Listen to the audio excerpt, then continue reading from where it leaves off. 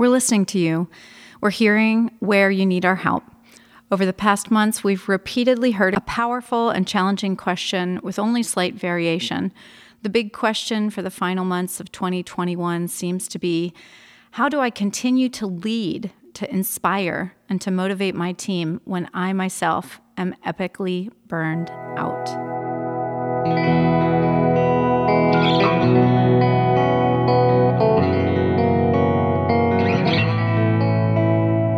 Welcome to The Behaviorist with Work Wisdom, where we help you adopt high-performance mindsets, behaviors, communication, and culture. I'm your host, Kedren Crosby.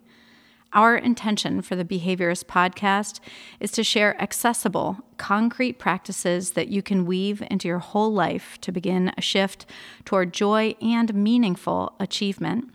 Today, we're focusing on burnout. We will talk about what it is, what it's not, the fact that it's not a deficiency in self-care for the individual, but rather is a system-wide concern of the whole organization. And we will do our very best to share some tips for how you as a leader continue to lead when you are feeling exhausted, hopeless, and ineffective. I feel extremely lucky to have Dr. Carmela Tress from the Work Wisdom team here today to discuss this complex and important topic with me. Dr. Tress, when we talk about burnout at Work Wisdom, we're not talking about stress. We really focus on the fact that burnout has three distinctive characteristics which are different from distress. Can you tell us about those three dimensions that differ from typical stress?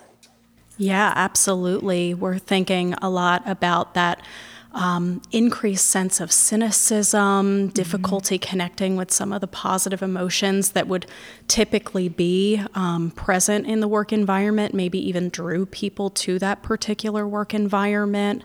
The sense of decreased self-efficacy, that feeling of not being effective at work, perhaps not even being appreciated at work. And the emotional exhaustion, yes, too. Emotional exhaustion and feeling like almost like a numbness or a difficulty tapping into emotion.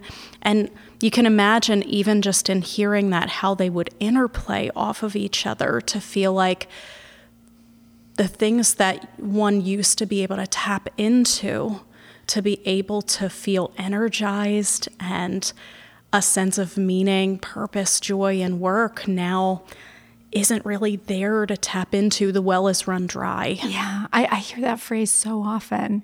There's no gas in the tank. Yeah, there's just nothing left. So that emotional exhaustion is so different than overwork. Yeah. And I've been fascinated, and I'm sure you've seen this too, where someone can work a lot of hours, but they don't become emotionally exhausted. So what do you think is underneath that? You know, what do you think can cause someone to work really hard but not get to this place of emotional exhaustion in your experience? Yeah, that's a great question. I think there's something about the quality of the experience that moves us in one direction or another. This isn't about quantity of time. It's about what happens when you're showing up. And so when people are finding themselves in work that is taking a toll, and perhaps the environment isn't meeting them in a way that allows them to feel like they can thrive, rejuvenate, re-energize. Maybe even like it's a marathon where you hit the end, but then you find it was actually an ultra or an Ironman. And so you're continuing to stare down the road like, I have to keep going. And so some people complete Ironmans and they are energized. Maybe they're even competing to win because there's a different quality with what's happening there. And I think, we have to think about what is happening in the environment of a particular agency or organization that is leading people either towards feeling excited and rejuvenated by the quantity of time they're putting in versus like they're crawling past the finish line and then finding they're actually not even at the finish line, and just that sense of, I have nothing left and I have to persevere here. Mm-hmm. Absolutely. Sometimes it's that relational aspect of our workplaces that can allow us to continue to work hard, but not become depleted emotionally. Sometimes it has to do with the meaning in our work, those things. Sometimes it's the empowerment, and I think that speaks to the decreased sense of self-efficacy or appreciation or feeling like what you're doing matters. So if your opinions are heard and valued, if when you bring up problems, they're actually addressed, even collaboratively, if your expertise you bring to the table is valued, and so you get to contribute in meaningful ways, those are all qualities that are going to keep you feeling energized rather than the opposite traits where you feel like repeated problems are happening over and over. When you bring them up, either you're shamed or, kind of black sheeped because you're bringing up these problems, or they're ignored or kind of put to the side. These are some of the things that would leave you feeling burned out or contributing to a feeling of burnout. Yeah, it's so challenging to be that leader of that organization. And so while one is feeling burned out themselves, also trying to create the kind of environment where others are not burning out. Last month, there was a great Indeed survey. I don't know if you saw this. 52% of the workforce is now saying that they are experiencing burnout. 52. So even as a leader, we might be feeling emotionally exhausted or cynical or lacking efficacy ourselves. But then how do we bring along our teams when half of them are also experiencing burnout?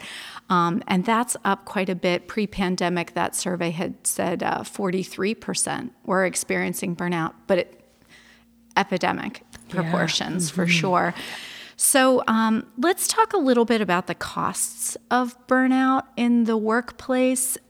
We can think about costs in all kinds of ways. What do you think of when you think about the costs of burnout in the workplace? Yeah. Coming from the healthcare field, the first things I think about are, the risks of errors.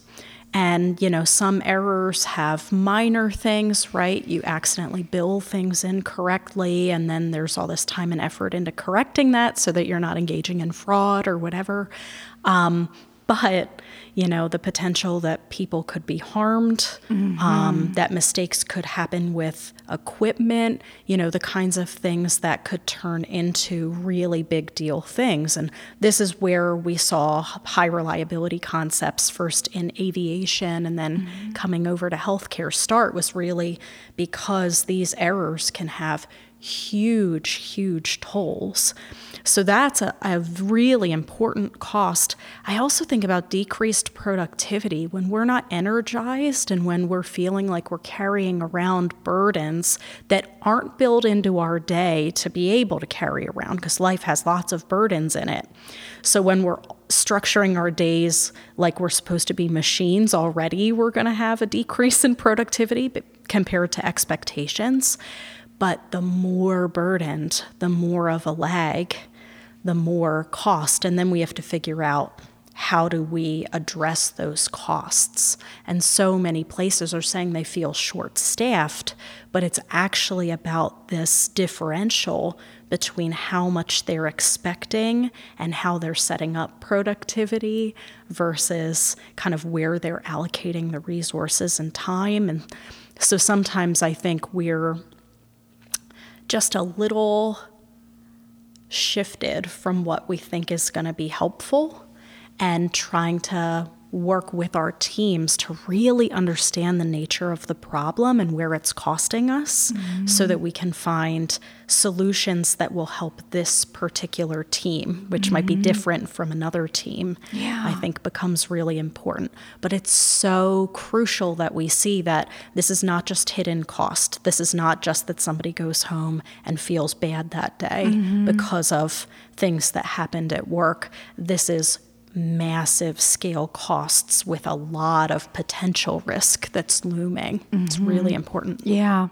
So the financial costs for sure, the physical costs of that unnecessary stress in the workplace, the hopelessness. Absolutely. And I really liked what you were saying about, we'd probably become less creative.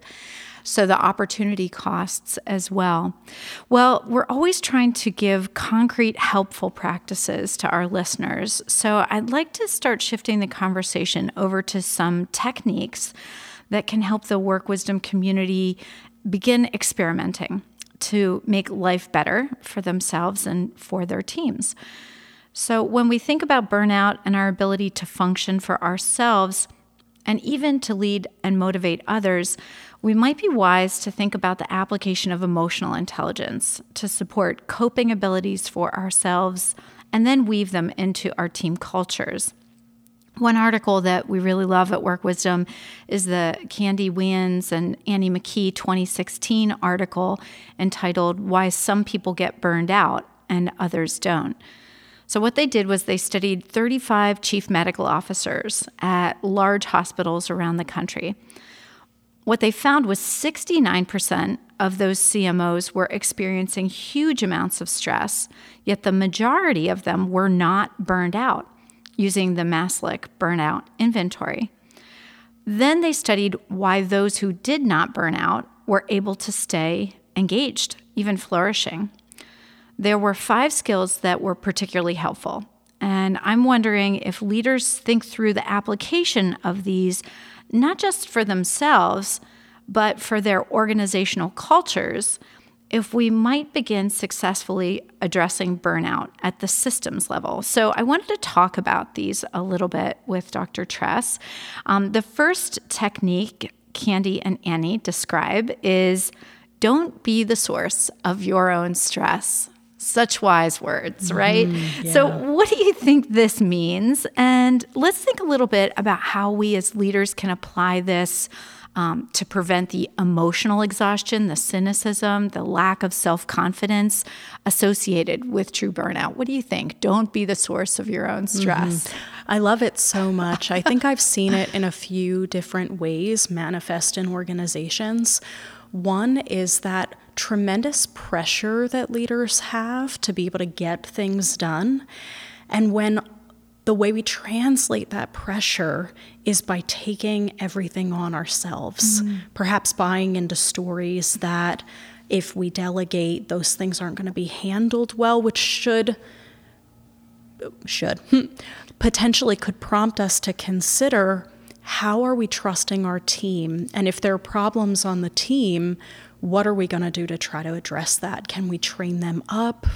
Is it time for some people to move on? But I think one of the ways that we can just contribute to our own sense of being spread too thin is by retaining too much and keep buying into that story that we have to be the one that's doing all of this. I've heard so many leaders say, I can't take that day off because nobody can do X if I'm not there. And to me, that's such a huge red flag because it's so unrealistic to say I can never be sick. I can never have something happen where I am not at this workplace. And to me, that points right to an infrastructure problem, a team problem. Yeah. If you can't delegate, we have to start asking why. Is this that I'm struggling to let go of some control? That could point us in one direction of things that could be helpful. Is it that I'm having problems with my team, right? So really getting into the nature of the problem there. And I think other things that can drive that taking on too much are the stories that we tell ourselves about what makes us good and successful, and feeling like we're buying into perfectionism and some of those other things that sometimes can have us pushing ourselves so hard that we're not counterbalanced. And I think that shifts into another one, which is being out of balance with work and life, not really recognizing. And I know that because work and our other aspects of personal life are so intertwined because we're one human being, there's no such thing as a distinction, right? Right. But being able to pursue a balance where who we are as friends and partners and employers and employees, colleagues, we can start to think, how is the one refreshing the other? And if I'm feeling out of touch with, not refreshed, is it because I need more things in another domain? And that could go either way. It could be that I think I experienced this when I was on maternity leave. Actually, this story is coming to mind of how I longed to be back with my coworkers. I just couldn't wait for some of the projects that we were excited about, because being with my baby, I felt like I was lacking some of the things that energized me professionally. Yeah. And so this can happen in any direction, but when we're feeling that kind of out of touch feeling, it's such an opportunity for us to get curious with ourselves and be able to say, am I getting in my own way here? Is my body or heart or mind telling me something that I can be curious about and then move on? Yeah, fantastic. This idea of don't be the source of your own stress, we can talk about for a long time. Yeah. We can investigate. We can maybe even heal if we really fully understand that. In that same article, there were 4 other practices that had worked for those chief medical officers who didn't burn out. So the second one was recognizing their own limitations. Huge. So huge. And I love that one so much because sometimes we think that being a good leader means being kind of the demigod knower of all things. Yeah. And it's so amazing. I really believe that the more expertise someone builds, the more they know what they don't know and can defer. But does that lift burdens of pressure? Yeah. I love that so much. Yeah, that recognizing our own limitations. We're probably going to need to return to that one in a few minutes. The mindfulness practices that they talked about to manage their anxiety. So they talked a little bit about physical mindfulness and box breathing and those kinds of things. They also talk in this article about these CMOs were able to figure out how to reevaluate their perspective of the situations, understanding what was distress, but what was actually eustress, and how to move in the direction of what was life-giving and away from what was life-draining. And then also learning how to de-escalate conflicts by putting themselves in the other's shoes. So these 5 tips are concrete. We can think about them for ourselves. We can think about them for our teams that we're leading. Is there anything else that really resonates with you when you think about those additional 4 tips around recognizing limitations, mindfulness practices, reevaluating perspective of situations, or de-escalating conflicts? I mean, every one of them is so important, right? I've been a real fan of Adam Grant's Think Again book. And, it's just so wonderful to think of what it's like when, rather than encountering information that's contra to our own and making all of the cognitive errors around doubling down and reconvincing ourselves, when we can bring curiosity instead and purposely adopt other perspectives, it can be very freeing, though uncomfortable. And so if we're willing to put that mindful work into tolerating that discomfort, we can discover so much.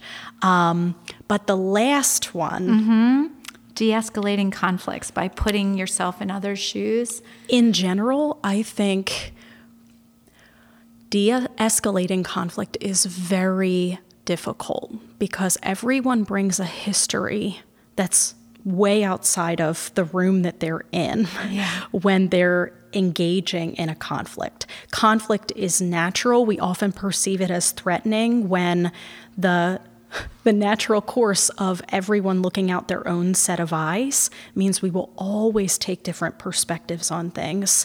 And sometimes perspectives will align close enough that we can easily be on the same page, but sometimes they won't, and therein is a natural conflict. Yeah. And so if we approach conflict in a way that says, okay, this is just a different perspective. Yeah. What can we do rather than engaging in some of these errors, taking it personally, thinking that this is an attack that's located to me, forgetting their history, the other person's history well before they even knew us, that also shapes the way that they engage in kind of the dynamics of a conflict, right? Tone of voice, words used, all of that.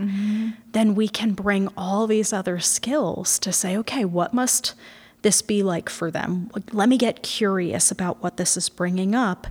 And then we can engage in a more effective problem solving from this place of curiosity, compassion, mindfulness in the moment. Like, okay, what problem are we trying to solve here? Let's get really curious about that. Yeah, that is an excellent one.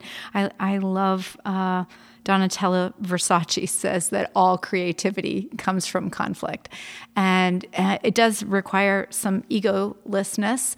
But yeah, I agree. That's an excellent technique. So thinking about what would it look like to weave those into our workplaces, to model them for our teams, is something else that might be the charge of leaders, especially when they're burning out. I can't really think about this advice from Candy and Annie without thinking about the brilliant Richard Boyatzis and his book, Resonant Leadership. So in that book, he writes about power stress, which is a different kind of distress associated with holding great amounts of responsibility while also having to be quite independent. In order to continue to be emotionally contagious in healthy, resonant ways, Boyatzis says that the leader must engage in what he calls the renewal cycle.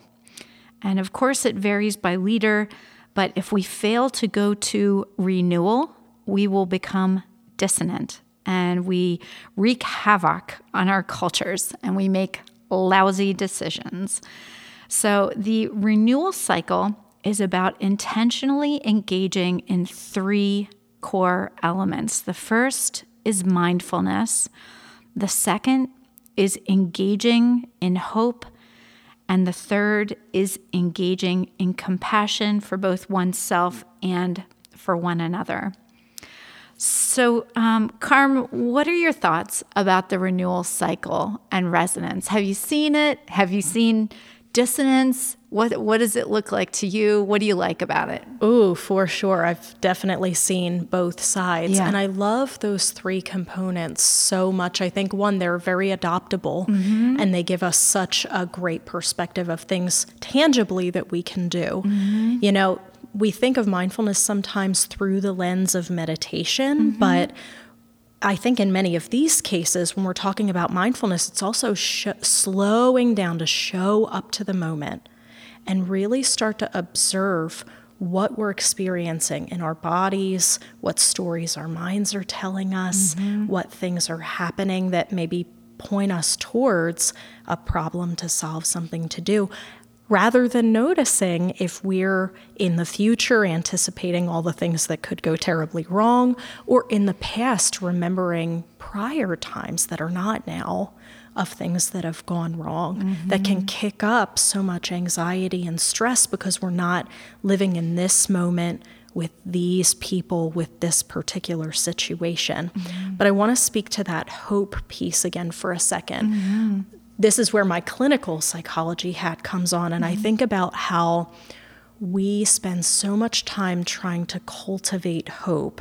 And I remember when I was training to become a therapist, at times I found myself saying, like, But if situations are bleak, like how? How do you cultivate hope? Yeah. And so often just knowing that there is something that can be done, even if it's going to take a long time, that there's a small step we can take to move towards this valuable, important, meaningful future can help us to tap into hope. If it's all doom and gloom and despair and nothing but, ongoing corruption and oppression, of course, we're not going to be able to move towards change and protect from burnout and start feeling like we can tap into energy and all of these beautiful things. And so I think the role that hope plays, even for leaders who are finding themselves in quite a lot of binds at the same time, right? So many constraints that can pull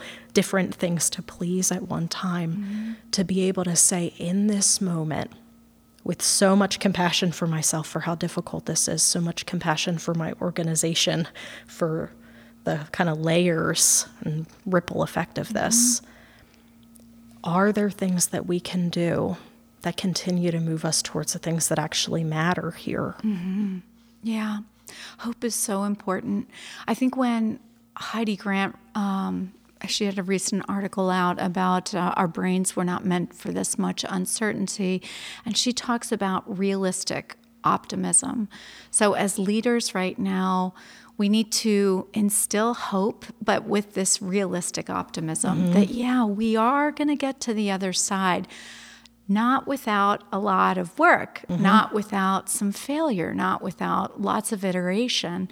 Unrealistic expectations erode hope. Yeah. Because then we experience more disappointment than we typically would. Yeah. And so disappointment, when it starts to kind of accumulate, can leave us feeling like realistic hope isn't real, right? So we start to engage in some of these anticipatory errors because of that. So I love that you're pointing that out, being rooted in facts versus delusional optimism that ignores some of the things that are actually constraining us. Just sets us all up to have our expectations disappointed over and over again. Yeah. I wanted to talk a little bit more even about compassion, because in my own particular lived experience with burnout, compassion was such an important part of my own recovery. And I think maybe the word isn't strong enough. I think it has to be love or it's more than self-care. It's this question of, what would I do if I valued myself? And that is a question that a lot of the leaders that I work with hold, and then they change their behavior once they've answered that. What would I do if I valued myself? I think it is compassion, but maybe even goes to, what would I do if I was a beloved guest or a beloved friend? How would I treat that person or treat myself that way? And that's part of the healing, I think, from burnout. Yeah. I think that people listen to the behaviorist because they're interested in what we think really helps in very concrete ways. We've talked about the work of Boyatzis and the work from Candy and Annie that we love so much. I wanted to just ask you, in your experience, have there been certain tools or mindsets or techniques that you feel are extremely helpful to either yourself or to leaders that you've worked with in the past in preventing burnout or managing it once they're experiencing it? Anything else that comes to mind? I mean, for me personally, and in a lot of the work that I've done, hinging on compassion and mindfulness have been absolutely incredibly important. But I think with this perspective taking, because so often rethinking some of the things that are burdensome to us, that are contributing to the drag, I think about how we expect ourselves so often to be machines, to be computers that can run 24/7, maybe slow down a little bit and we get angry at them and, we might increase their processing speed or something. And so often in this kind of industrialized society, we expect ourselves to operate like machines. And just, I think it is a compassionate stance, but realizing like, oh, I'm not a machine. I'm not actually a superhero or a demigod. Like, I don't get to be like that. So what I need is different. Yeah. And through different stages of life, how fast or slow I go, the things that I need to rejuvenate, the balances I need are going to change all the time. We're not doing something wrong. I often point out to people that I'm working with or collaborating with or coaching that the seasons are one of the most natural things we experience. Times of new growth, new life, times of just celebration and thriving, times where some things are falling away, sometimes with a glorious autumn, right, where things are just beautiful but also shedding, and then times of dormancy. And that we would never look at winter foliage and say like, what is wrong with you trees, right? Like we just go like, of course. And we know that spring is coming, and we know in different areas of the world that looks different, right? So person to person, it's going to look different. Context to context, it's going to look different. But it's important for us to keep in mind that if it's just as natural for the entire organic world to need different things at different times, then why not mindfully observe ourselves curiously with compassion to say, well, then what do I need right now? Can I just honor that instead of clinging to the story and expectations so much that now I'm not taken care of? I'm not listening to the things that my body, mind, heart are telling me I need right now. That is beautiful.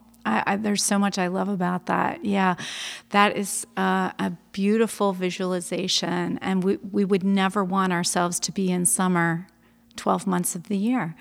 And so that helps us really understand expectation setting for ourselves, and can for I others. point something out there? Absolutely. There is a growth that happens during the dormancy phase, right? The roots go deeper when we prune back. So if we clung to summer, we actually eventually wouldn't have some of the growth and thriving that we'd want.